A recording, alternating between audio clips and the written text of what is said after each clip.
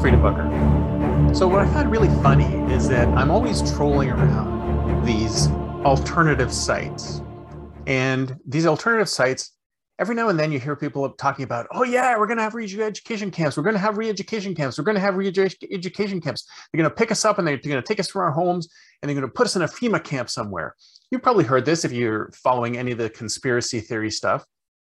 But I ask you, what do we need re-education camps for? We're already in a re-education camp. What you're watching now, YouTube, Facebook, Google, Amazon, Apple, all of these companies have put us in a virtual re-education camp.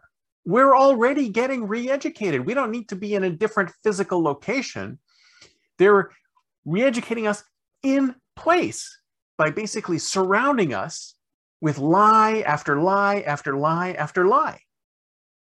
You can't trust anything that comes across your desk. I mean, I've gone from sort of thinking that the news may be somewhat true to it being 100% propaganda. I think I read that once somewhere, is that I think it was a Chinese person who said, the one difference between the Chinese and the Americans is that the Americans haven't yet realized that all news is propaganda.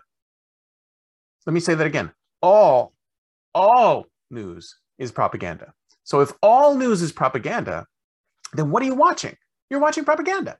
We're in re-education camps right now. If you sit back and just take what they feed you, then you're being re-educated. You're already being re-educated. And only those of us who are strong enough to push back and go, wait a minute, I don't believe anything you say.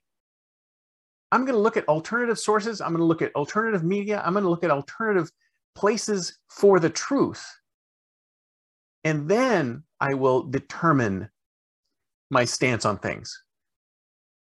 Too few people are doing that. A lot of us are lazy. We just take whatever's fed to us and go, yum, yum, yum, yum, yum. So good. Even though most of it is bullshit.